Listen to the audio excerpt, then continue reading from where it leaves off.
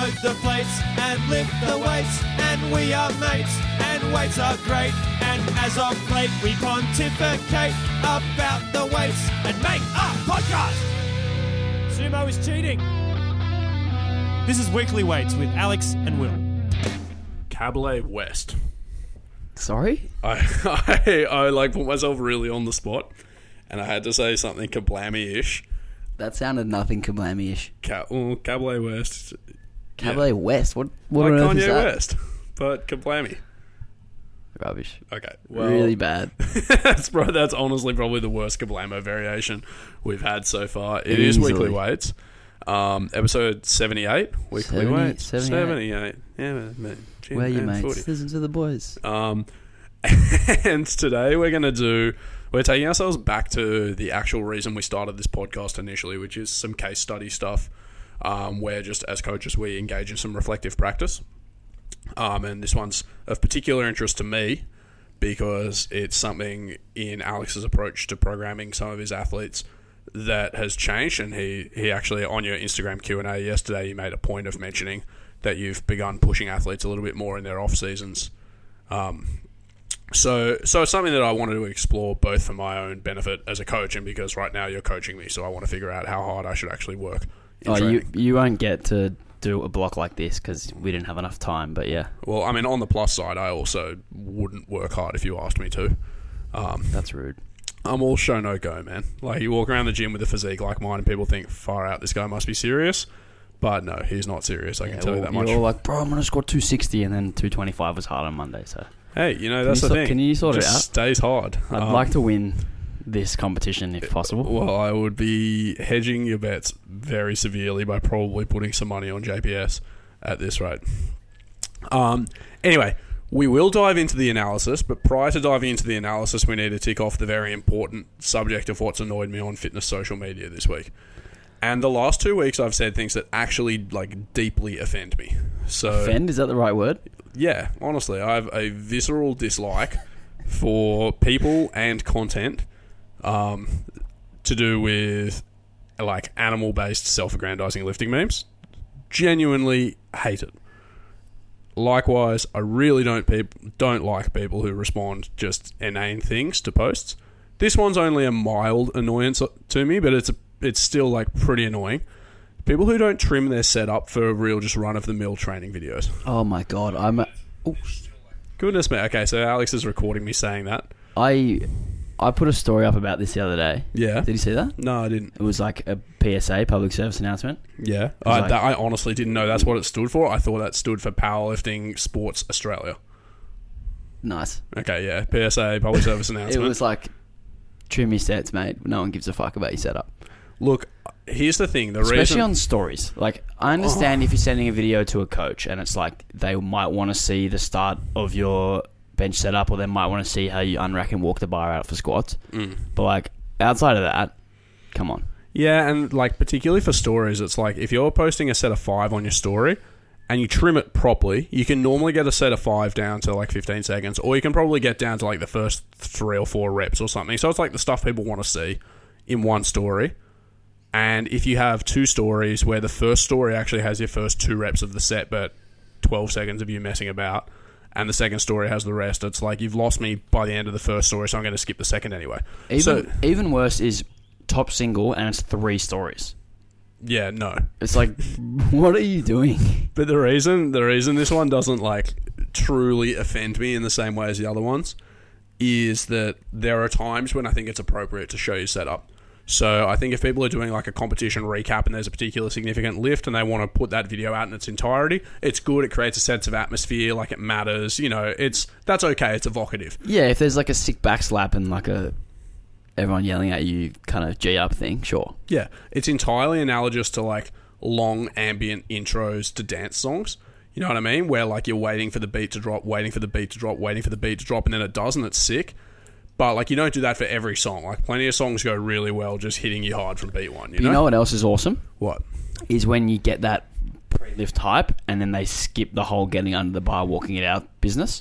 Oh, yeah, and it just goes pre-lift hype, then the lift immediately. What you need is You just need to go into your phone and go into search and type in iMovie and then learn how to edit videos. Yeah, I was going to say I like it when they superimpose the, like, you know, the kind of like the lightning flash editing tool where it's like you're doing something and then whoosh, something else is happening and then whoosh, suddenly you're actually about to squat. It's so good. Like, you walk into the bar, you see hype, whoosh, you're under the bar, you see hype, whoosh, they start the descent. That's great. We need to talk to Brandon about some special effects. Yeah, we honestly should. Brandon is a talented videographer. The videographer of the best new page on Instagram, Official Ratings Boys. Is it new? Newish. Where Brandon and myself rate things in a really systematic way and just let you guys know what's good and bad out there. Anyway, that's enough for preamble. Trim your videos, please. To my clients, like, God help me, please trim your videos. Moving on to the actual topic of today, which is comparing two off-season strength programs for an athlete. I think we've actually come off on the wrong foot a couple of times in our prior analysis videos, analysis podcast episodes. I'll tell you why, Alex. We normally jump right into talking about training variables, which obviously, like, from an analytical standpoint, looking at a program is important. But when we actually write a program, we don't start by thinking volume. We start by saying, what is the purpose of what we're trying to achieve? Like, from a purely just subjective standpoint, what are we actually going to do here? And once we've got, like, a defined purpose and objective, then we say, okay, well, now how do we shape a program to that? Yeah, it's like we have broad brush strokes of, like, purpose, like you said, but also timeline, I think, is very important. Yeah. And that's going to be the biggest difference between these two blocks here. Yeah. Do you want me to go into that now? No, I think firstly, let's talk super broadly. What are we trying to achieve in the two programs here? Where are they the same and where are they different? So I guess to answer that question, we do need to talk about timeline. Go. So in program version A, so the general strength block, so that'll be the tab to the left of the program.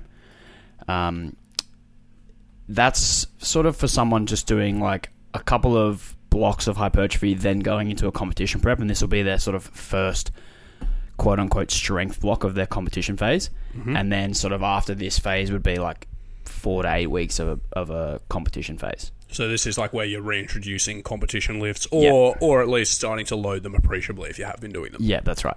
And in the other version, that would be after a very long off-season where we kind of don't really know where their lifts are at and we want to have a look. And in this second version, again, we'll get into the details when we get to them, but in this second one, is that something where it's followed prior exposure to the competition lifts, or would you jump straight into something like this if you think they're just ready to see where they're going? Yeah, so in the second example, it might be like we do 12 weeks of bodybuilding training, then 2 back-to-back blocks of the comp lifts at higher volumes, and then we'd go into something like this. Right. Okay. Before, again, like a 4 to 8 week competition prep. Okay. And then if we just talk about a global objective, the first one is almost like preparing you for the rigors of competition prep. It's preparing you for some later pushing and introducing you to the lifts. Yep. Whereas the second one is almost like a range-finding block where you're saying we want to do productive work to get you stronger, but we also need to start getting an indication of what our prior work has yielded. Yeah, it is an indication of what we've done in the previous 16 to 20 weeks leading before it, but it's also a bit of fun, and it should be a time where we can hit a few rep PBs, have a bit of a laugh, kind of go in and train really, really hard. So what you just said then actually leads me to my next subjective question, which is what are the differences from an athlete perspective that you would expect somebody to have approaching this, like, you know, in terms of mindset, attitude to training, and what they're thinking about when they come in session to session? I don't think they're too different, because when we go into actually analysing the differences between the programs, they're not very different. Mm-hmm. A lot of the main work is actually the same, but in the push example program, it's just 1 set per week where we're kind of pushing them to see where we're at. And it's not that we have to approach the whole program differently. I think it's just that 1 set where we have to turn up and switch on and really just like treat it like competition prep. Right. I was going to say that 1 set, though, is still subtly different, because it can be very easy in like off-season phases, whether or not this is for the good. It can be very easy to show up and say, okay, I'm doing a whole bunch of work that I know is achievable. I can just tick the boxes. I can be very meticulous about my technique, but, this doesn't require a high level of arousal or anything. Whereas when you do start pushing up from that submaximal work into work that is genuinely towards the limits of your abilities, you actually need to focus less on technique to free yourself up and do well, and you also need to create that level of arousal that helps you perform. Yeah, that's right. So there is something slightly different in your mindset approaching a session for that. I certainly know when I was training with Adonis, and we would often have, top sets. I'd be driving to the gym, actually getting a little bit amped and trying to put myself in the mindset that said, okay, I'm ready to actually do something to push. Whereas now often I see what's on my program for the next day and I go like, oh, okay, I can do that with my eyes shut. So I just drive to the gym and then start mobilizing, and it's only when I actually have the load on the bar that I have to work with that I start thinking about having to work. Yeah, and even in the context of this program, it's only really the last week that should be genuinely really, really hard. Right. So I guess if we're looking at it from a mental arousal standpoint, we only really need to get to our quote-unquote place for that last week, for that 1 set or 2 sets. Yeah, it is nice, though, I think, having that carrot dangling ahead of you. Yeah. And particularly when you do a lot of submaximal work.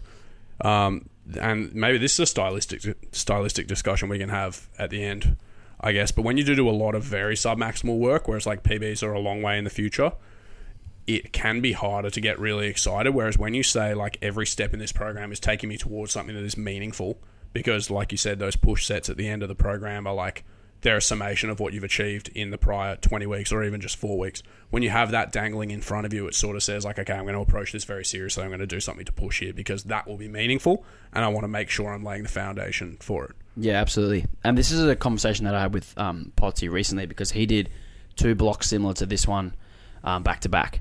And he was kind of struggling a little bit with his mental arousal and trying to get to the right mindset before the big sessions, and he wasn't really sure how to sort of taper that based on the week that we were in or the particular session that we're in. And I said to him man, you can see in week 4 that's going to be the hard week, so you can kind of taper your arousal as the weeks go on. You can start at 60% arousal, then 75, 90, then 100 for the last week. What's the downside to you of saying I'm going to attack week 1 with maximum intent and just get aroused, move that weight really quickly and just do it then? What's the problem? I think it's just the mental burnout. It's very taxing to go in and kind of be 100% all in all the time. And this is only a 4-week block, so you probably could get away with it. But if you're someone who kind of tires easily and that kind of thing, I know if that was me, I would burn out by week 4 and I'd probably struggle to hit the reps. Yeah. But yeah, Potsy was asking me man, why don't you send me 1 week at a time so that I can just kind of focus on that week at a time? And it's well, I want you to see that the stepping stones to the final week. Well, my program templates have already been made and I really don't want to have to alter them. I'm not going to go. Don't have to hide columns. Yeah, I'm not going to go right click hide. Go on. Yeah, that's really it. So I kind of wanted him to see where this block is heading. Yeah. So he can kind of taper his arousal and his expectations to the last week. Yeah. Okay, so we've basically, from my perspective anyway, we've covered the subjective similarities and differences. So both of them are general strength building blocks. One is more an introduction to strength work, whereas one is trying to capitalize on that strength work. And from a psychology standpoint, although your basic approach to training might need to be similar, the push one is going to make some more demands on you to find your correct levels of arousal and actually free up your performance. Can you just give us a very quick outline of what the programs look like? So what are the main lifts on each day, and then what the accessory slots are? We don't need to go into much detail, just provided we know what we're touching on. Yeah, so both programs, day 1 is competition squat, which the first 2 weeks is sets of 6, and then the last 2 weeks sets of 5. Then we have our technique bench variation, which I've chosen tempo pause bench. So this could be long pause bench, could be spottos, could be anything, could be feet up tempos, could be anything that addresses the particular lifter's issues. But I've chosen tempo pause bench. I think that is a staple that I use for a lot of my lifters, and I think it sorts out a lot of issues. And then we've got 2 back exercises, 1 horizontal, 1 vertical, and then some rear delts and biceps. Day 2, competition bench, and same as competition squat, we have the first week of sets of 6, the second 2 weeks of sets of 5. Then we've got the competition deadlift pause. So if you are a sumo lifter, you'll do sumo pauses. If you're a conventional lifter, you do conventional pauses. Then we have a dumbbell press variation, some hamstring isolation, and some pecs and arms. Day 3, we have pause competition squats, which starts off as sets of 5 and then finishes sets of 4. Some single leg lunge split squat variation. Again, horizontal and vertical back exercise each, and some extra quad work.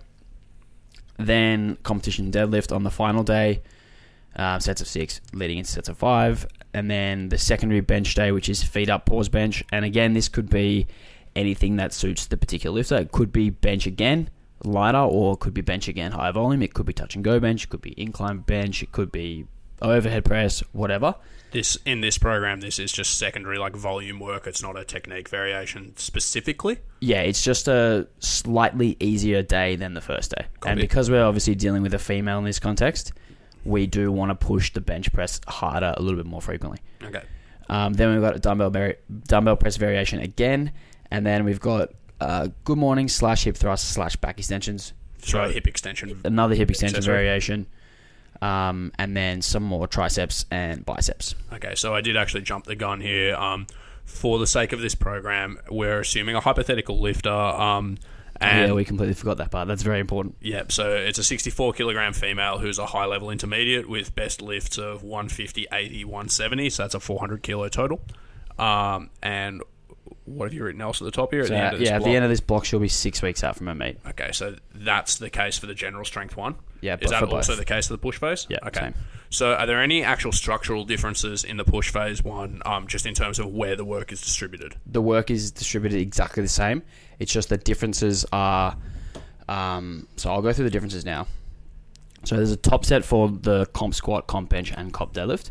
And that's a range of 3 to 5 reps, which is roughly 10% heavier than the back off work. And the back off work is the same as in the general program, just minus 1 set. So obviously we're getting the same total number of sets. We're just getting one heavier set in the push program. Yep. For the secondary exercises, they are slightly lighter in the push phase, and that is to allow for recovery between sessions so that we can hit the top reps for the harder sessions, basically. Right. Okay. So although you've said that's the main difference, and that is the main differences when you look at the programs, I do still want to talk about the training principles individually and like kind of rationalize why the differences have or haven't emerged. So the first one I want to address is frequency. I know you prefer VIF, but we're going FIV today. So we're going to talk about frequency. And the first thing I wrote down was differences, ? So on the face of things, no difference. You're doing all the same movement patterns the same number of times. Yep, no differences. But within frequency, we can start to consider like the intensity, volume, or relative difficulty of sessions as well, or like how frequent overloading sessions are. So are there differences in these two programs in how specific the loading would be? Meaning, like, are you distributing work such to make your heaviest sessions performance as good as they can be, or are you letting them accumulate fatigue across the block and just letting them like wash that away later and get better? What are you trying to see? So in the general strength block, we are looking to accumulate fatigue across the block, so everything will get harder. And the same applies for the push phase as well, but things are just sort of changed a little bit to allow for better performance on the harder sessions in the push phase. So like I said earlier, the secondary day for the squat, so that poor squat day on day 3, it's 5 kilos lighter than in the general strength block. And 5 kilos in the context of this 150 squatter, is that correct? 5 kilos is meaningful, but it's not a massive difference. Yeah, it's only a small difference because the difference in the heavier day is only small. It's one set, 10% heavier between 3 to 5 reps, so it could actually be slightly less volume. So you might describe it as still being 2 squats, 2 deadlifts, 4 benches. Yeah, or 3 benches, yeah. 3 benches. But the differences are very small, and that's why the differences in both are small. So it's slightly harder on the hard day, and then only slightly easier on the secondary day. Yeah, but like as in it's not one hard, one very easy. It's, yeah, that's right.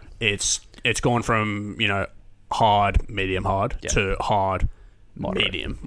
Yeah, so we still want to get in a meaningful amount of work on both days. Right. Because we're not in the phase where we need to sort of have maximum performance on the hard day like we would in a comp peak. Like we're not hitting those heavy singles and doubles and stuff yet. Yeah. So we can kind of lay off that yet and still get in some quality work on the secondary day. In the case of a lifter who was either even more highly qualified or just much stronger. So say this woman was a 120 kilo male who squatted 340 or something like that. Like really strong. In that instance, do you think in order to have a successful phase where you were doing pushing, you would need more undulation? Or, but I don't just mean in absolute terms, I mean relative to a general developmental block. Yeah, absolutely. So I think even in a general developmental block, someone who squats 340 kilos can probably only have one overloading session anyway. Yeah, usually. But unless you're Jezza. Yeah, well, yeah, he's unbelievable. So I think, with that said, the push program would look even greater as a disparity from heavy to light. Yeah. So like there's only a 5 kilo difference between what's that in percentages? 5 kilos of 150. Like 3 and a bit, 3 and a half. So we might be looking at like 7 to 10% Right. of a difference between general and push phase for someone much more qualified. Yeah. But the other difference for someone much more qualified would be you would probably put this phase in much earlier. Yeah. Because we would need longer to peak them for the meet. Yeah, and also probably the cost of doing those very hard sessions at the end of the block might be higher in terms of fatigue. Yeah, we might need a whole week deload, then an intro week instead of just an intro week before the comp prep starts. Sure. Okay, so if we just sum up frequency in this program, the template is the same. The relative difficulty of the sessions changes a little bit, but because the overarching goal here is still strength development as opposed to strength realization, we don't have a massive level of undulation. Yep. Just a little bit more. Okay. Intensity. So what are the differences in peak intensities across the two programs for them? And it can be in numerical terms or just in relative terms. Okay, so we'll go with the squat first. So 4 sets of 5 at 125 for the general. That's week 4. Yep. You said peak intensity. Yep. So that is 83% of 1RM for 4x5. So that's pretty reasonable. It's certainly manageable, and it's definitely going to have an effect. Yeah, it's tough work. It's tough work, but it's manageable for 95% of people. Yep. With this qualification. In the push phase, where we've got... Should I actually go into the optional set thing? Yeah, sure. Okay, so in the final week for each of the lifts, we've got a top set which peaks at, for the squat, at 93% for 3 to 5 reps. So that's really hard work. Yep. But then there's an optional set immediately afterwards, another 5 kilos heavier. So if you do get 5, you go again, and you have a chance to do another 5 kilos heavier for 3 to 5. Right. And So obviously that- we're basing these percentages off of prior comp results. You're saying this might come 20 weeks after, after 20 weeks of development work in which, if somebody's hitting 5 reps, it's not likely to actually be 95% of their 1 rep max. Yeah, that's exactly right. That's so why we do this. Yeah, so they've done all that work, which leads to this place, which then gives us an indication of maybe how far they've come. Right. So if they do hit 145 for 5, which would be 96.5% for a set of 5, their max is certainly not 150. It's probably closer to 160. Yeah. So the peak intensity in the general strength building program is somewhere in that bread and butter range. It's like 82%. Yeah. The peak intensity of the pushing one is much closer to a 1RM because that gives you a better indication of where the 1RM is currently sitting. Yeah, that's right. But Okay. also the back off sets are 2.5 kilos heavier. Right. So it's a 3x5 at 127.5, where in the other program it's a 4x5 at 125. So slightly heavier, one less set. So that's around 84%. Do you think it's necessary for the back off work to also scale with this stuff? Like, would there ever be a time where you might just keep the back off work much easier and just have the indicator sets that are hard? Well, when we go back to like what the context of the two different programs are, in the first example, they've only done a few weeks of base building stuff, so they probably haven't progressed as much. So in the second example, they've progressed a little bit more, so they're probably able to hit a little bit more. Right.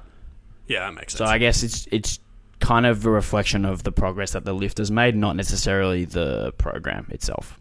I think this is one of those topics where my own thoughts are going in different directions because I see the value in pushing people very hard in off-season phases because there's no great cost. Like if you don't have to be performing your best in 3 weeks' time, doesn't matter if the work you're doing now is accumulating quite a bit of fatigue, provided that you can actually get better chronically from doing it. Yeah. So in some ways I see that, but I'm having this inkling that the strength gains people make from sessions are often like largely related to the peak intensities that they hit, provided that the volume work they do sort of sits above a threshold of like productive work. So if you get somebody and they do like a good top set of 5, the back off 5s they do after that don't necessarily have to be grindily hard to still be very productive if they're doing like high quality contractions with a heavy weight. Yeah. You know? Agreed. So sometimes were I to do something like this, I might think of having that hard set, but then not actually making the back off sets that much harder, because I still believe they would contribute to strength meaningfully, and they don't have to be harder. Yeah, I mean, if we look at the drop off in intensity, it's 17.5 kilos for someone who squats 150, so that's over 10%. So that's actually quite a big drop. Yeah. So if they are able to do 145 for 5, which is probably unlikely, like we're probably looking at 3 for that set, then 127.5 for 5s immediately after. Yeah, you're going to be tired from the top set, but you'll be alright. You should probably be able to get through it anyway. And, even if they did that for 3, then it's still like, what is that, a 12% drop or something? Yeah. That's still a very substantial drop. It's manageable. Yeah, that's right. Like, the whole point of this block is to really push you. That's why it's called push block. Yeah. Like, it really should be very difficult in the last week. Yeah, as opposed to like easy block or, not push. gains for nothing block. Pull block. Yeah, All so right. that's the squat. Yeah. Bench press, very similar. We've got, except we've got an extra set for the bench. Obviously, this is a female lifter. Going to need more volume for the bench than anything else. And even if it was a male lifter, I'd probably have an extra set in there anyway. So Similar things numerically? Yeah, similar things numerically. A couple % heavier for bench, because we know that we can get through more work, particularly females, in the bench press, recover from more, and just do more reps at higher intensities. And what about the deadlift? Is the structure the same, or are there differences in peak intensity there? It's slightly lighter for the deadlift. Same reasons as why the bench would be heavier. Hang on 2 seconds. Hang on. So, 120. We still do have this same sort of characteristic, like top set that pushes up across the 4 weeks with an optional final one. Yeah. So it's the same thing. I actually forgot to edit the deadlift to make it slightly heavier for the push phases. So when you guys get the program, right now it's wrong, but when you guys get it, it will say it will start the deadlifts at 122.5 for the push block and 120 for the general block. Right. Finishing at 137.5 for 3x5. Yeah. And 135 for 4x5 in the other program. So what's that a peak of? Like 75%-ish for... 137, hang on. Obviously, it's about 80% for 5s, for the back-offs, and the top set being just above 90. Right, so the last optional set of 3 to 5 is about 91%. And the way in which you and I contextualised that when we were just talking off-air was that that's like slightly above an opener. So again, if you're pushing slightly above your last comp's opener for 3, 4, or even 5 reps, then it's a very good indication that you've gotten stronger. That's right. Unless you love to open super duper light. But even so. All right. So if we were to sum up the picture when we're talking about peak and working intensities, it's one is exposing you to weights near max, so you have an indication of what peak strength is actually like, but both put the bread and butter work in the bread and butter strength gaining zone for the reasons that we spoke about. Yep. You began touching on undulation. You began talking about undulation with the secondary variations, and related to the concept of just dropping the intensity on those ones. So if you're doing, say, 5 sets of 4 or 4 sets of 4 on paused squats and you drop 5 kilos, you've also made a big reduction in proximity to failure. Mm-hmm. So in some ways, you could think of it as like you incur a debt in terms of having higher proximity to failure on your peak set on the main working day, and then you pay that debt back by having... Did I say higher proximity to failure? That's really confusing terminology. You are closer to failure, and then in your secondary days, you are then further from failure, which probably has some important implications for how stressful the workouts are. How much of a difference would you expect across sets of like 4 and 5, having that sort of 3 or 4% load drop would make in terms of how close people are to failure? This is a very general question. I actually think that the sessions would end up quite similarly difficult. Why is that? And that's because of the fatigue from the earlier session. And that's kind of the reason for dropping it, is that we're expecting the RPE to be like in the 6 to 7 range, regardless of which program we're looking at for the secondary day. And yeah, because we're slightly fresher for the general strength block, it's going to be we're going to be able to handle a little bit more load for that same RPE. So if we cast our mind back to the idea of like the highly qualified lifter or somebody who would burn out from higher intensities, if you actually wanted a reduction in RPE for those sessions, you would almost have to have like a disproportional decrease in the amount of work that you made them do. Yeah, so we'd probably be looking, like we said earlier, at a 7 to 10% drop in intensity and maybe even taking a set away. Yeah. Because, again, that echoes something that Matt Bartholomew said in his first visit on the podcast. How many times has he been on now? 2 or 3? Just 2, yeah. Yeah, he co-hosted once. It was okay. That got a lot of downloads. That was a good episode. Yeah, well, Matt's got a lot of pull. No, he actually is. He's very eloquent. He was a very good podcast host. Kind of shitty because he's kind of doing the whole lifting thing better than me. Pretty good coach too. Hosts a podcast all right. Like, don't know what I got that he's not got. He's got a cute dog. It's really pissing me off. Yeah, your dog's very derpy. Yeah, he's very derpy. A massive Matt Bartholomew inferiority complex going on here. No, one thing he said in his first visit on the podcast was how your perceptions of fatigue and difficulty can't always be tied to the absolute weight that's on the bar. Because he was finding when he was first introducing high frequencies of squatting, he would do a hard session and then he would do one later in the week, 3 or 4 days later, that was on paper just markedly easier, but it always felt much, much harder because of the fatigue that he'd accumulated. And how that sometimes messed with him mentally, because he'd ride these highs of performing really well in a hard session, and then this low of being like, holy shit, I feel absolutely terrible doing work that I should chew through. Do I suck now? And so I think part of the art of coaching with programming, particularly like this, is like framing to lifters what your expectations are of how they might feel and how they might perform on the day, and being able to let them sort of find wins in what might feel like a loss. You know what I mean? Yeah, absolutely. And another thing to say is like the lifter has an expectation of how difficult a session should be based on how it looks. Therefore, that is how they kind of frame their mental state going into it. And then that can kind of dictate how difficult something is. Yeah. So if you go into a session that's 5 kilos lighter than in the other example, you might go in it and attack it not as hard. Therefore, it's equally hard. Yeah, and then you get pied by work that you should be pieing. Yeah, exactly. And then it's like, get pied. I don't know why that word just came to mind, but I had to throw it out on the podcast. That's from Geordie Shore or something. I think you said that word to me once. You were telling me a story about somebody in a bar pieing you, and it was the funniest thing ever. I'll remind you. Mostly, it was funny because it made me think that you were saying they punched you in the face. Obviously, that evoked a really hilarious image to me. So proximity to failure. Overall, we're maybe net equal, but the distribution of actually proximal to failure work is different. Yeah, I think in the push phase, it's part of the reason that the easy day's easier is so that we can mentally get up for the harder day, and then kind of pull back for the easier day. It kind of manages our mental state a little bit better as well. Sure. All right. Let's talk about volume. So, did you actually make any alterations to volume, like overall volume, between these two programs? No, other than the differences that the load changes would have on volume, no. So total set number is the same? Yeah, that's right. So again, let's pursue the hypothetical. Are there instances in which you might think it's warranted to make those alterations? Yeah, definitely. For someone who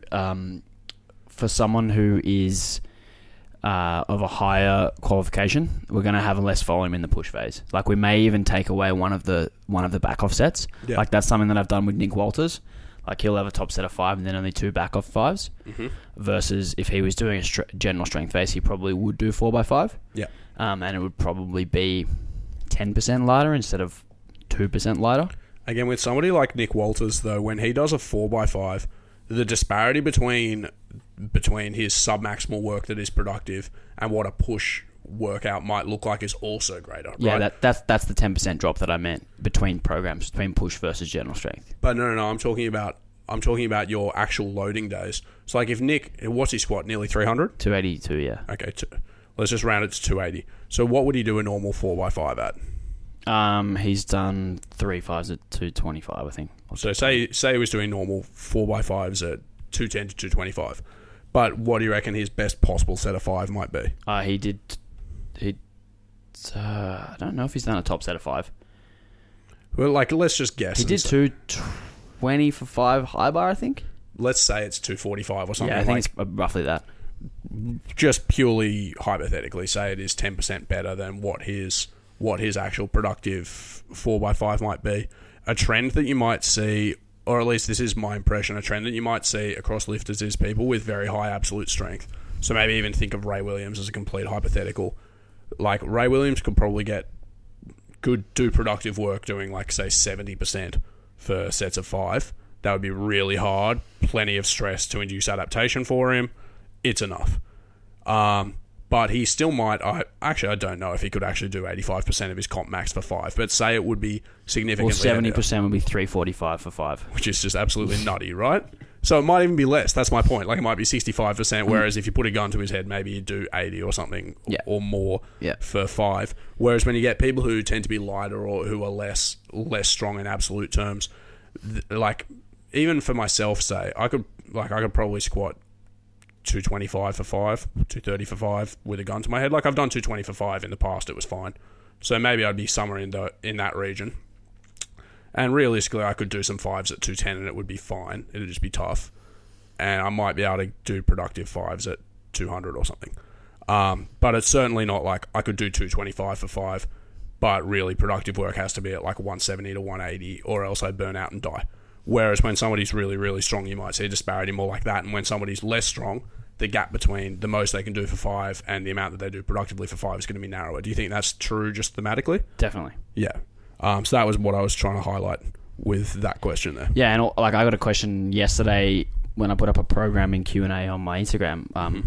How do we determine top sets versus back offs? And I said, it's completely context dependent. If someone is a small woman who squats 100, they might only have a 5 kilo drop off between their top single and their triples. Yeah. Whereas if you are a large man who squats 300, you might have a 50 kilo drop off between your top single and your triples. Yeah, and also percentage wise, it's not the same. It's a huge difference percentage wise. Well, this is something we've discussed prior on the podcast as well, which is like it also depends on what the purpose of the top set is. Yeah. So for some of my lifters, I'll give them top sets relatively early in a plan because I want to start exposing them to those slightly higher intensities, but I do really easy top sets. So like say if you have a single at like 82% and then you're doing 4 6s at 75% or something, that single's a joke. Yeah. But, say I'm thinking, well, there's a comp in 8 weeks and I want you to start doing your actual singles at 87% or something. Like I'm making numbers up, but it might just be appropriate to have you just touching those weights, but you're not actually physically ready to do a lot of work at those weights yet. Yeah, it's like an over warm-up almost in that case. Yeah, exactly. So again, when you're determining how heavy should your top sets be, it's like, well, why are you doing a top set and then figure it out. Yeah, like JP even had me doing that on my secondary squat day at one point. And it was like, I'd do a top single up to 190, which is like, what about it? Last warm-up? 80, Less. Second last warm-up. Yeah. Before doing like back off, light squats. And the purpose of that top single is completely different to the purpose of the top single on the heavy day. So it's, 30% light, 30 kilos lighter or whatever the case is. Okay, similarly, in terms of volume, you haven't really made much difference in terms of how you undulate and distribute volume, but I think we've pretty reasonably articulated when it might be appropriate to say pull back on the secondary day or even pull back on the primary day. You know what we should do in I can write another one of these for like a 120 lifter if you want. We can do that next week. Maybe in a couple of weeks. I have an idea for next week. Right. Yeah, obviously, guys, we're a highly organised outfit that makes sure up to 6 weeks of content is let's just pause for a second. Yeah. Huge shout out to PeakSpeak. Yeah. For just you do it. For just straight ripping off all of our ideas. Like we post a video, a podcast about skill acquisition and teaching and coaching technique, and then 3 on days Friday, later. and then on Monday, there's a skill development podcast by PeakSpeak, which is also a quarter of the length. Yeah, well, Cheryl obviously listened to like little snippets of it because he used some bloody car analogy. Yeah, I heard the car analogy. I was like, you are having a fucking laugh, Cheryl. And you know what's even better? You know what? While we're ripping into these guys, let's fucking rip into them. Guys, please message just Shero and Tombro7 on Instagram and just really let them know what we think.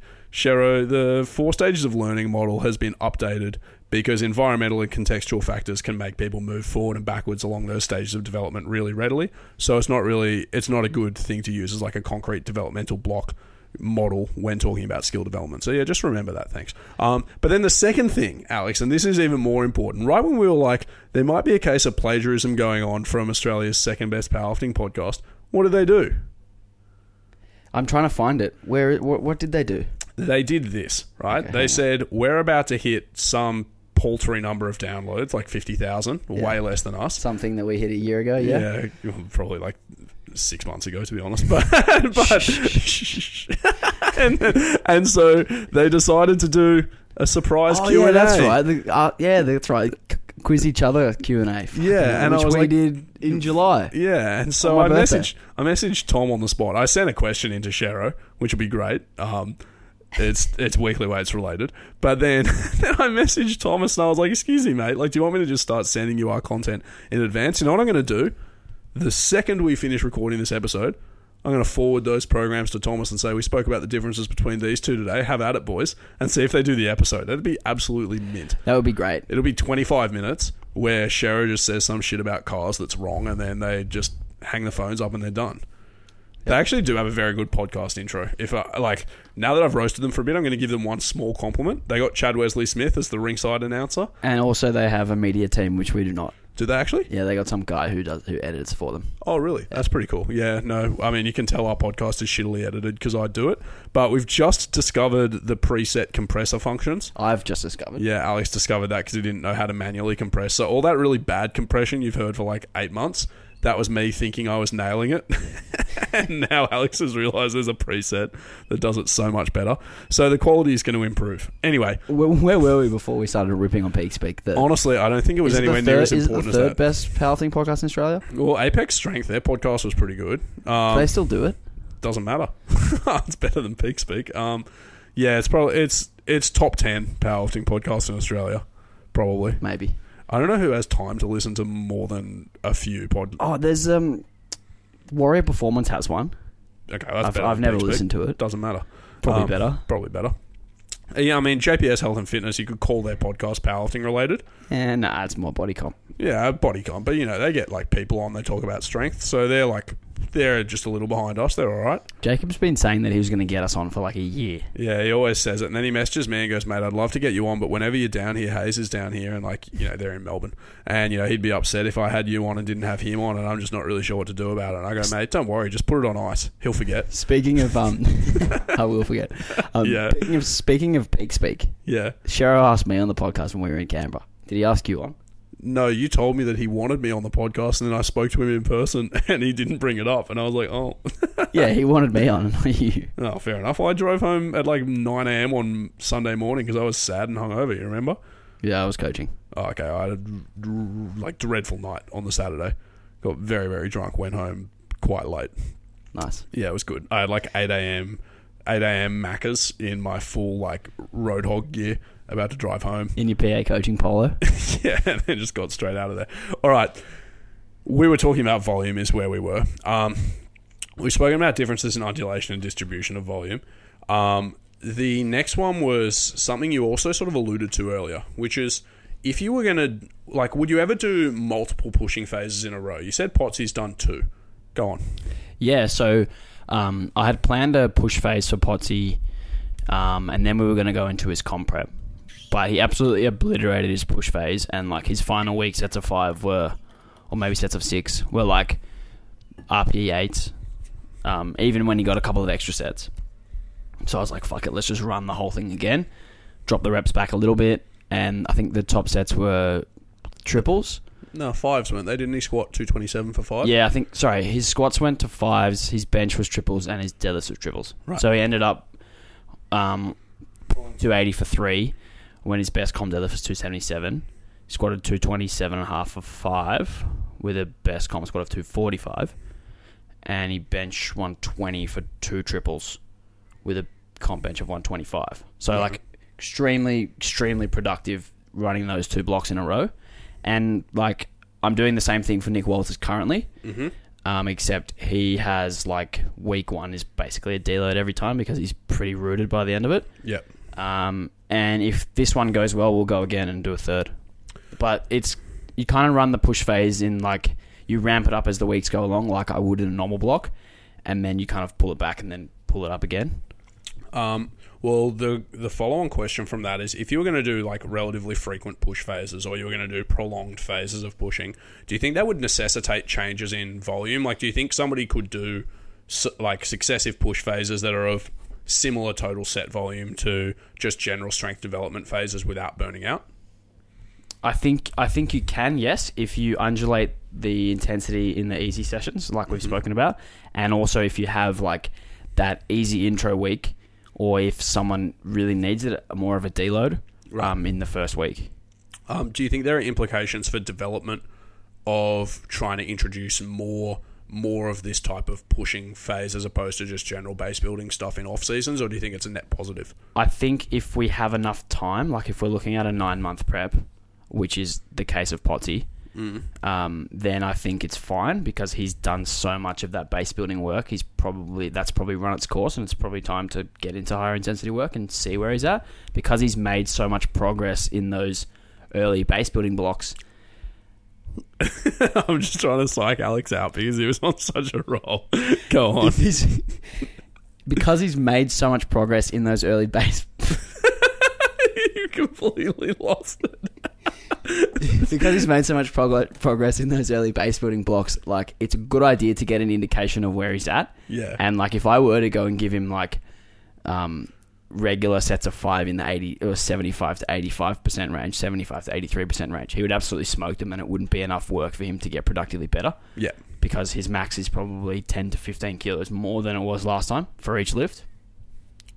Yeah, I guess what I anticipated that you might say in response to that is not what you said. What I anticipated that you might say is that if you are so fixated on trying to push peak intensity all the time that you don't get the just work under your belt that you have to do to get better, then in the long term you might not develop as much strength as you ought to. But what you said was, to mix metaphors, really good, which is basically like you got to bake a cake before you can eat it, right? You do a lot of work, you build up that area under the curve, and then it's almost like you've drawn back a slingshot. I'm going to mix so many metaphors in here, you're going to love it. So you've drawn back a slingshot, you go rocketing out of that slingshot, right? You've come out of the blocks real hard, and then you have that momentum to ride, right? You got to surf the wave from that slingshot on the cake that you've built. And after you've done that base building work, you can capitalize on it a little bit. You do a bit of this range finding work, you still get some of the work under your belt that you have to. And when your working weights start catching up with your capability then you can pull back from these pushing phases and start doing more base building work again. Is that how you would conceive it? Yeah, that's absolutely right. And if in the case Can you please answer this with reference to my metaphors? No, I was like Alan in The Hangover with the like numbers in the background counting cards. That was me listening to that. Yeah. Yeah, you have to again look at the context of the lifter.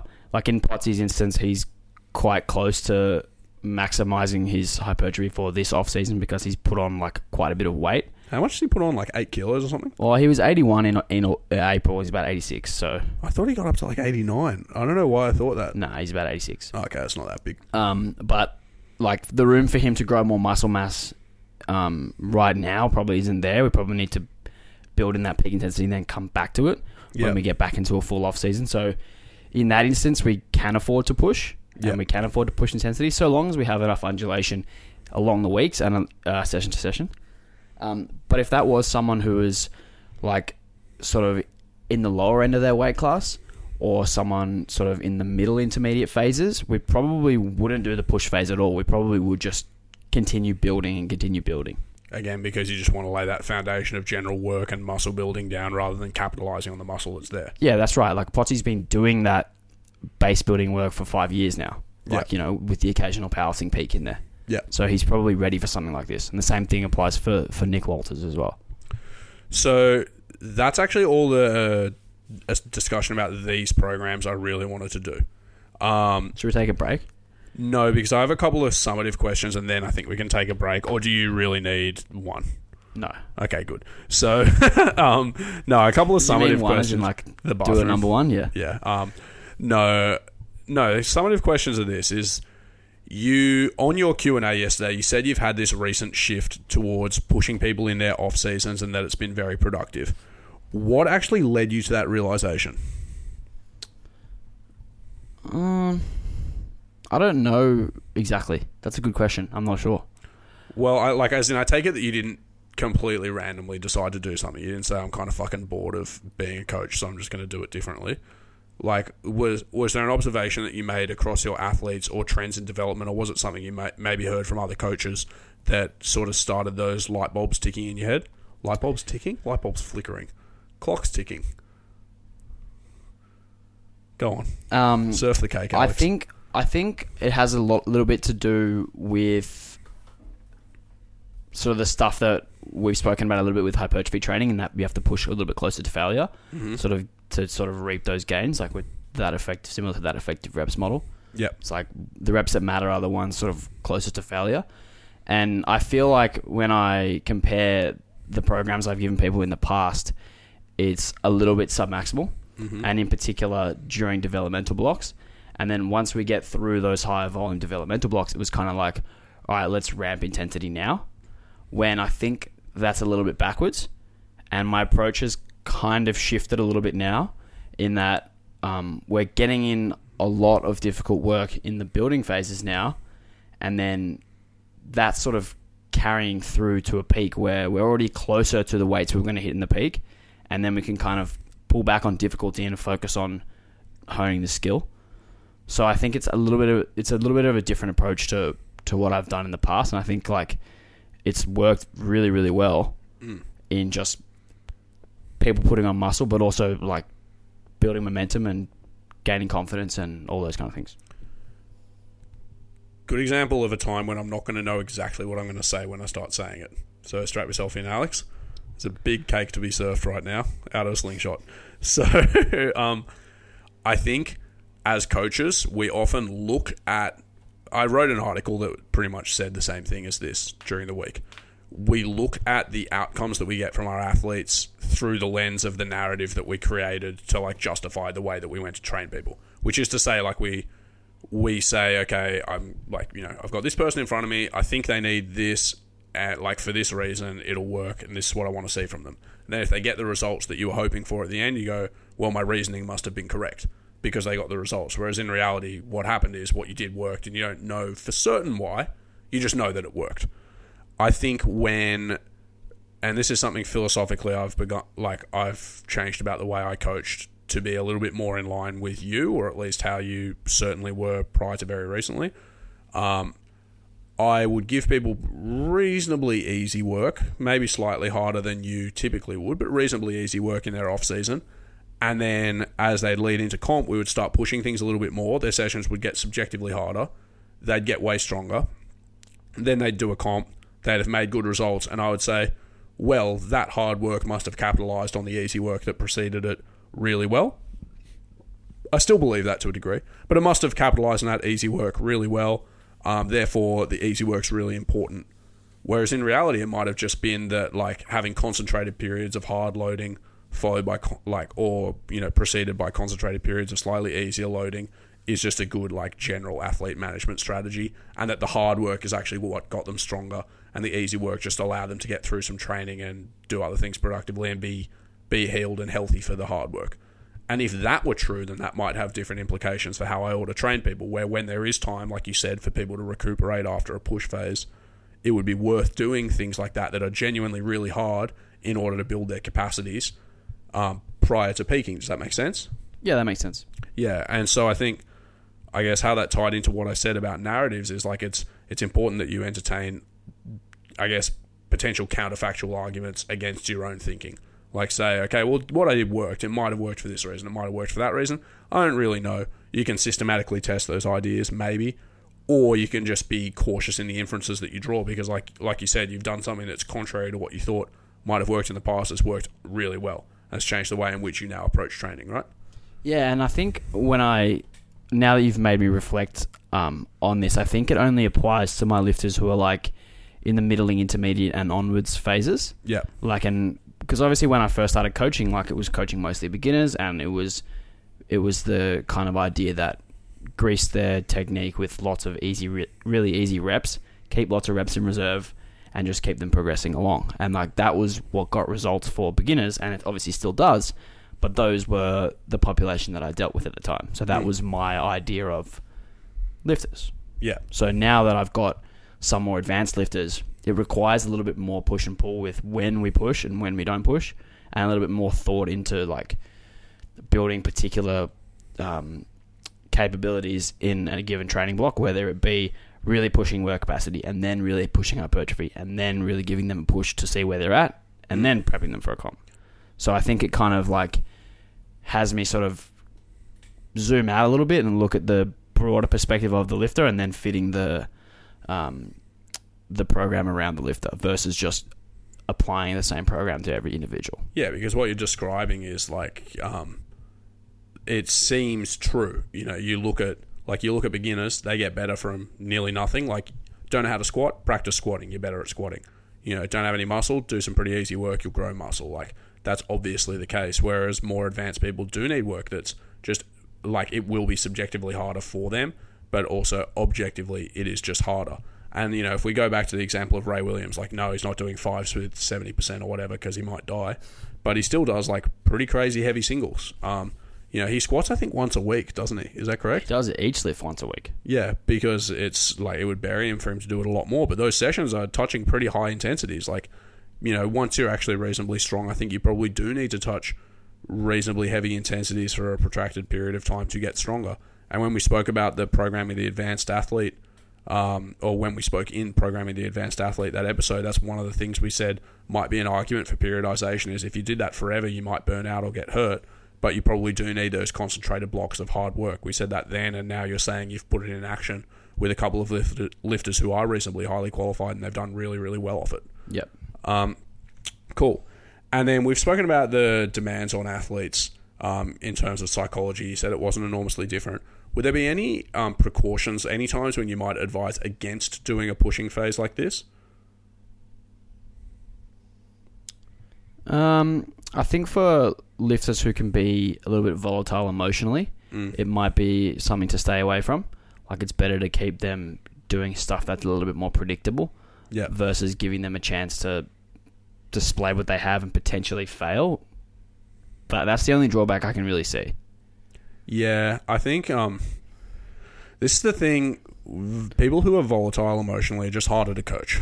I think, although what I will say is, if you are training someone in person, even if they are extremely emotionally volatile, it can be an option to still do something like this, so long as you sort of take the reins on which numbers they pick and when they stop their reps. Yeah, if you make the decision, it's going to be much less risky. But yeah, people who are volatile emotionally, what I was going to say is one of the reasons they're hard to coach is if you give them chances to push themselves in the off season, they have chances to fail, ruminate on it, and hate themselves and like the world's going to end and all that shit. But if you shelter them too much from stuff that's potentially challenging, then when competition's coming around, they're just not mentally prepared for that, and then sometimes they fail and hate everything and things at competition instead.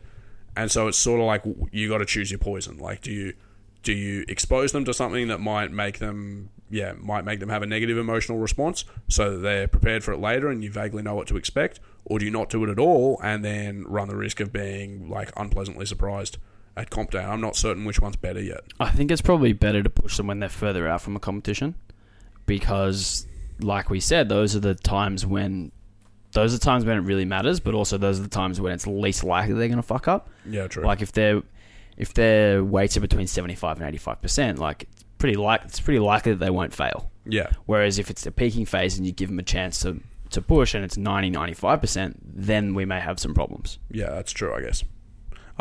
That's actually all I had to ask about those programs. Sweet. Thank you for writing them. We'll take a very quick break and we'll come back for underrated, overrated, properly rated. Oh my god. That could be the transition itself. Just weekly weights. Kablamo. Nice, dude. Thanks, man. I've like lost my mojo.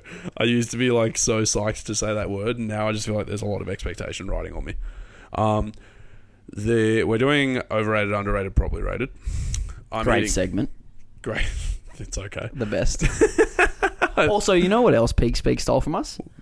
What? The four questions they ask every guest. You're shitting me. I'm not shitting you. They actually do that. You probably haven't even got that far in one of their episodes. No, I cut it off. It's pretty trashy, to be honest. I listened to the one with Ed Cohen, and he was just talking about like one of the questions is, who would you take to dinner? You're kidding. Honestly, Peak Speak. I'm going to write to them because like they could just come on as our interns at any time. What a joke. Pathetic. Yeah, guys, please do write to Peak Speak. Very angry. Even hashtag it frustrated weekly weights fan, which is a subtle jab at Tom. Definitely Thomas. Sorry, he doesn't like being called Tom. Definitely being frustrated. What if we call him Tommy? Do you reckon he likes Tommy? Probably not. I'll ask him. I'll just mistakenly call him anything. Tommy, Tomo. Thompson. And Johnny. Tommy and Johnny. We're doing this segment. Alex, underrated, overrated, probably rated. Chains. Like in a powerlifting context, no other contexts. Like lifting context, okay. To be fair. In general, overrated. Okay. But I think they've gone through phases. Yeah. I love that you always have a temporal aspect to your thingy. It's like the worm in political debates. Like, it goes up and down. Yeah. I think they were way too overrated. Mm-hmm. And, like, obviously in the West, well, that's multiply, so probably properly rated over there. But when people started doing raw lifting, it was like people followed West Side programming, and it was like chains for max effort and bands for speed day and whatever. So tremendously overrated. Yeah. And then I think the pendulum swung the other direction. What, where now people think they're just completely useless? Everyone's bashing them. Yeah. Which I think is probably closer to the correct stance. Just vindicate. Just if you bash them, you are vindicated that they're bash worthy. Yeah. So I would say slightly overrated. Slightly overrated still. For raw powerlifting, slightly overrated. So you say slightly overrated because there are pockets of the lifting community that still use them, or you're saying slightly overrated because like even the people who don't use them are too generous in saying they might have use, or what? I need some qualification. I think just because of the impact that Westside Barbell has had on the lifting community in general, I think they're still too widely used for what they should be, which in my opinion is pretty much never in raw lifting. Right. And then even then, there's like smart people like Mike Teixeira using them. I was going to say, which is like, I don't know, like just because someone smart uses them doesn't make them a useful tool, and like just because someone whose ideas you usually agree with does something, it doesn't mean that you necessarily have to agree with them. Yeah. So I think maybe the pendulum swung in the other direction when people started to see someone like Mike Teixeira using them, and then think, oh, maybe there is a use for them, without using their own brain and coming up with their opinion on their own. But my opinion is that they have pretty much no use in raw powerlifting. So I guess overrated. So I have this like, I try to be more generous now. I used to be like a gleeful West Side basher. I went first. I thought they were awesome because my first exposure to powerlifting was Elite FTS, which is like, you know, it's like the Pravda of West Side. Like, it's just propaganda. But also like, you know, lots of useful information. They spoke about it. I was like, this is how you train for powerlifting.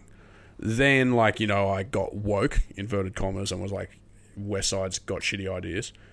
Now I sometimes think about things that they've said or ideas that people have taken from West Side. And I think, like, more generously, like, when they have worked for people, how could they have worked, or why could they have worked? Because obviously there are occasions when they do. It's not impossible to get stronger training in a West Side fashion. And obviously in some respects they just satisfy the basic principles of training. But in terms of things like bands, one of the sort of downsides of when we like lift weights, so say when you squat and bench press, especially, though it's true for deads as well, is there's like a necessary deceleration as you approach the top of a lift, right? If you do any submaximal lifting, you have to slow down, or else you'd throw the bar when you bench press. And so an argument people make for accommodating resistance training or for explosive training and stuff is that you don't have that reduction in force production at the top of the lift. And so maybe it's worth using chains in that context, maybe. And likewise, maybe if you are somebody who needs to strengthen their lockout for the bench, but wants to deload the bottom portion and still wants to go through a long stroke, maybe it's worth using chains then. Yeah, but my opinion of that is, like, in raw lifting, the difficult part of the lift is the bottom. So if we're making the top hard and making the hard bit easy, what's the point of that? Like, we're making the easy part harder for no reason. Well, okay, I'm doing bench press off blocks right now. You wrote that in my program. Yeah, so that is not making the bottom bit easy. It's getting rid of the bottom bit. It's different. But as in, like, that's semantically different, but you could still just train the bottom bit extremely submaximally, still have practice through that range, and have to practice accelerating into the top bit. That's the purpose of the chains. There might be a benefit to that, you know? Like, I'm asking you to be generous in your appraisal of the idea, not to reverse your stance. I'm not bashing using chains or bands. I'm just saying that I don't see the use for it. Right. Like, I'm not saying I personally don't program them I'm not saying because that it's anyone who inconvenient. uses them is a fucking idiot and like Well, you don't know that'd be shit. a nice hot take. Because like that's not true. Like people have different opinions. If you can justify something in your system, then sure, it can fit in your system. Like Well- just like you and I like using pause deadlifts, Thomas Lilly doesn't like using pause deadlifts. Well, I like using pause deadlifts in limited contexts only, though. Yeah, it's the same as me. And Yeah. I'm sure for other people, they would have bands and chains in very limited context. Yeah. So if the context arrives and you can justify it in your system, go for it. Well, here's But another. I can't find any context, or I haven't come across any context in my experience that would have me using them. Here's another example of a West Side idea that I used to hate, that I now generously appreciate might have use, but I have elected not to use myself because I just find other ways to get around the same issue.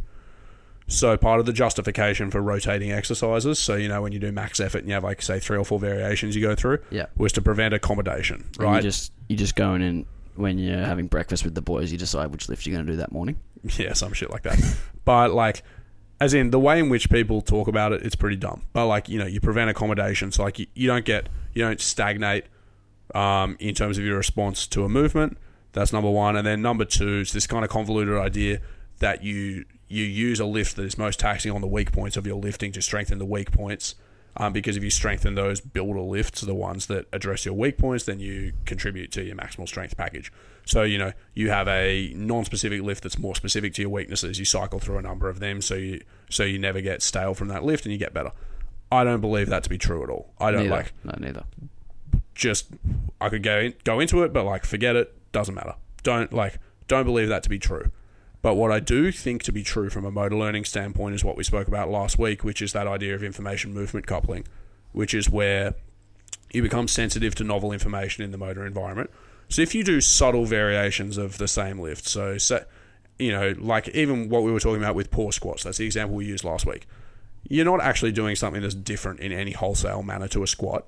Like a squat's a squat. You're just doing it with a very slight tweak. Yeah, you're just stopping. Yeah, so if you were to cycle through doing max effort, normal squats, pause squats, pin squats, and tempo descent squats. So say your issue was in your bottom position and descent. If you were to cycle through doing all them, you're actually fundamentally doing the same thing. Like it's a variation, but it's not like you're not squatting for 4 weeks at a time. If you were to cycle through them, you would be getting novel motor information each time. So at least in some theory, you might contribute to a little bit of learning about that movement by exposure to those variations, right? And you're still strengthening the same overall pattern. It's not completely far-fetched to me that might be a useful way of going about it, but I've just happened to find it useful to have days that are concentrated to doing the competition lift and days that are concentrated to doing secondary lifts that address the issues that people have and just change them on a slightly longer time frame. But like generously, I can see that idea having merit. Just like I say, generously, I can see training with chains to have merit. I just don't happen to do it myself, you know? Yeah. I understand what you're saying. So that's why I can't say that I think they're overrated. I think if people think they have merit, they're probably properly rated. If people are like, I must use them to get stronger, then they're probably underrated. But I think most of the raw community is now like so anti-West Side, they might almost be underrated from me. Well, I think it goes back to what your opinion of them is. So Yeah. if you, like you just said, can't see the use for them. No, it's not I can't see the use for them. It's I can see a use for them.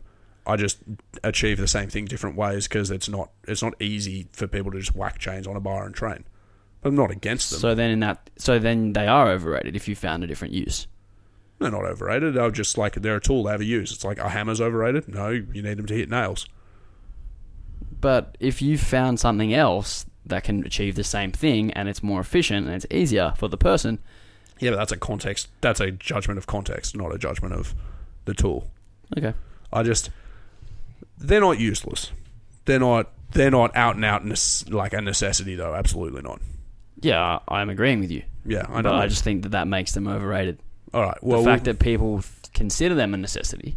So this if is basically, people consider them, but there are some people who consider them a necessity. yeah, then overrated, And that for makes them, based on what I believe, overrated.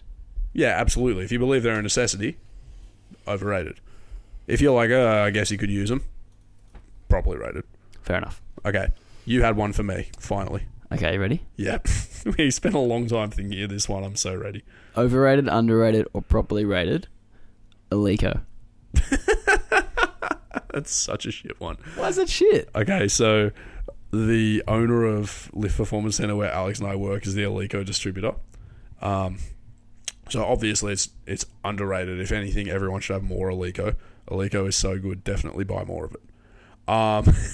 Having gotten my mandatory Eleiko promotion out of the way, it's somewhere between properly rated and underrated, because I genuinely think their equipment is about the best equipment there is. Like, it's really, really good stuff, but it's very expensive. And I've now competed using equipment of another manufacturer, Samtech, a couple of times. I've lifted with Titan plates and things. It's still a bar and plates. I actually quite liked the Samtech bar for deadlifting, though it felt a tiny bit bendy when I was squatting. So, you know, I don't think it's like an out and out night and day difference between actual powerlifting spec equipment in terms of, like, you know, when we rate Eleiko. But if you compare it to commercial gym bars, like, I thought people were being like soft, Princessy, saying, yeah. when they were like, oh, it makes such a difference to train on comp equipment, because I did all my training at Fitness First on a shit bendy bar that, like, didn't rotate and stuff for ages. And when I started lifting on comp equipment more regularly, which was Eleiko, it was like I didn't rip my hands as much deadlifting. Squats felt so much more stable on my back. Like, having a proper bench that I could unrack from the correct height was like an enormous difference. So I think this is a bit of a context dependent question. In terms of, like, purely for competition spec equipment, it's good. It's probably properly rated. It's quite expensive. It's a financial decision as to whether you'd buy it. But when it's like, does it make a difference compared to commercial gym equipment for genuine powerlifting training? Like, properly rated, it's really, really good. You know what I mean? I love how you said it was a shit one, and then you went on a rant for 3 minutes and explained it. So it was actually a good discussion. It wasn't a discussion. It was a monologue. Do you agree with what I had to say? I agree in principle, but I'm going to go into... I certainly agree with what you said about comparing it to commercial gym equipment. Yeah. But I think for the price point, overrated. Although, the rack and bench is the best. Better than Samtech, better than ER. Oh, wait. Yeah, the Samtech rack is not as good as the Eleiko one. I think the rack itself is actually equally good.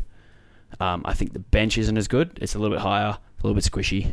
I didn't mind the squish factor. That Not was as okay. good as the Eleiko bench. Yep. The barbell is the best barbell.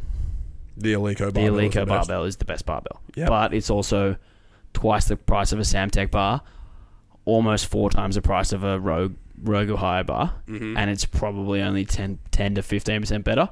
Yeah. So in that context, it's probably a little bit overrated, even though it's the best. You have a really, like, rationalist economic approach to this whole thing, where you basically say, like, what is the exact utility benefit of something, compare it to the exact price Opportunity discrepancy. That's not quite the same thing, but he's kind of alluding to it. Yeah, you basically just compare the price discrepancy to the utility discrepancy and then make an entirely objective, like, you know, this is the return you get on your investment with it, therefore overrated. Yeah. I'm not quite done. Okay, no, go. Comp plates, Yeah, doesn't fucking matter what comp plates you use. They're all exactly the same. provided they weigh stuff. Yeah. So Goliath's probably the best in that Why? because they're the cheaper? cheapest. Yep. Although the Eleiko plates look the best. I was going to say, They're the best colours. the Goliath plates, their red is kind of like a bit It's like off. a maroon, yeah, and it's the Samtech's like a bit maroony, and then the green's like a bit black. Yeah, I don't like The that. yellow's a bit like orange. Mm. Eleiko colours are the best. And they age kind of well, the Eleiko ones as well. Like, when they get old, they're kind of like, they maintain the integrity of what colour is. And you they know? look rugged. They do look rugged. Eleiko regular gym equipment, like Eleiko sells like squat stands and like weightlifting platforms, Adjustable and, like, benches. kettlebells, adjustable benches. Yeah. The adjustable benches are really good, man. They are really good, but they are really expensive. Yeah, but again, like they are really expensive. That's obviously an important factor. But people who are fitting out their gym with Eleiko gear, like, they're choosing to spend money on it. And the question is, like, are you getting an appreciably better product for that money? in most instances, I actually think they're getting an appreciably better product. It's just that it happens to be very expensive. So it's like, how much money do you have to fit out your gym with? Like, and is it going to be the difference between you getting a new piece of equipment that's going to add utility to your gym, or just upgrading your adjustable benches and you're still going to cover everything you want to get? That's how I would think of it. Yeah, the way I would look at it if I was fitting out a gym would be like, what's the best bang for buck per item? Mm-hmm. And in those, I'd probably choose the rack before anything else, the rack and the bench. Yeah, sure. And then I'd use cheaper bars and plates to go along with them. Yeah. The Eleiko collars are also heaps better than the rest. Rogue collars suck. They're those like old weightlifting ones that twist. Yeah, they're not good. And the Samtec ones are the same. Yeah, I think going back to the commercial gym discussion that I had, the Rogue Ohio Power Bar. So $550, great investment. Yeah, your old client Alex Sutton used to have one that he stored in a cupboard at Fitness First Willoughby, and even the difference between that and a normal Fitness First bar. And I'm talking like post-upgrade Fitness First bars that most people would presume to be good. Yeah, those Iron Edge power bars aren't too bad. They're okay, but they didn't have any of them at Willoughby. They only had them at Bondi. Yeah, but I would train with them at Bondi as well. Yeah. So when I used that Rogue bar, that was a very marked difference. So even a small step up in quality from probably base commercial gym equipment is going to make a really meaningful impact on how good or easy your training feels, or at least I think so. Yeah, I agree. But whether you have to go the whole hog or not, I'm not sure. Anyway, that's all I have to say on that one. Do you have anything more to add on Eleiko? I'm going to take that as a no. Eleiko clothes, have you seen them? Yeah, they're actually pretty good. Look good. Yeah, and the shirts are really comfy. Yep. Okay. That's been weekly weights for the week. Guys, if you're not on the mailing list already, I'm gonna trigger three initial email batches for these programs. One goes out for people who were already on the mailing list, so you should have it. If you don't have it, check your junk. One will go out the Monday after this episode came out. So again, if you're listening after that date, never fear, because I'm going to trigger a third one the Monday after that, so that if you want these programs and somehow you've gotten this far into the episode and don't already have them, you can check your emails on Monday week, and hopefully you'll have them then. All right. Anyway, I'm Will, W.Bergman PT. I'm Alex Hayes _process. Chat to you guys next week.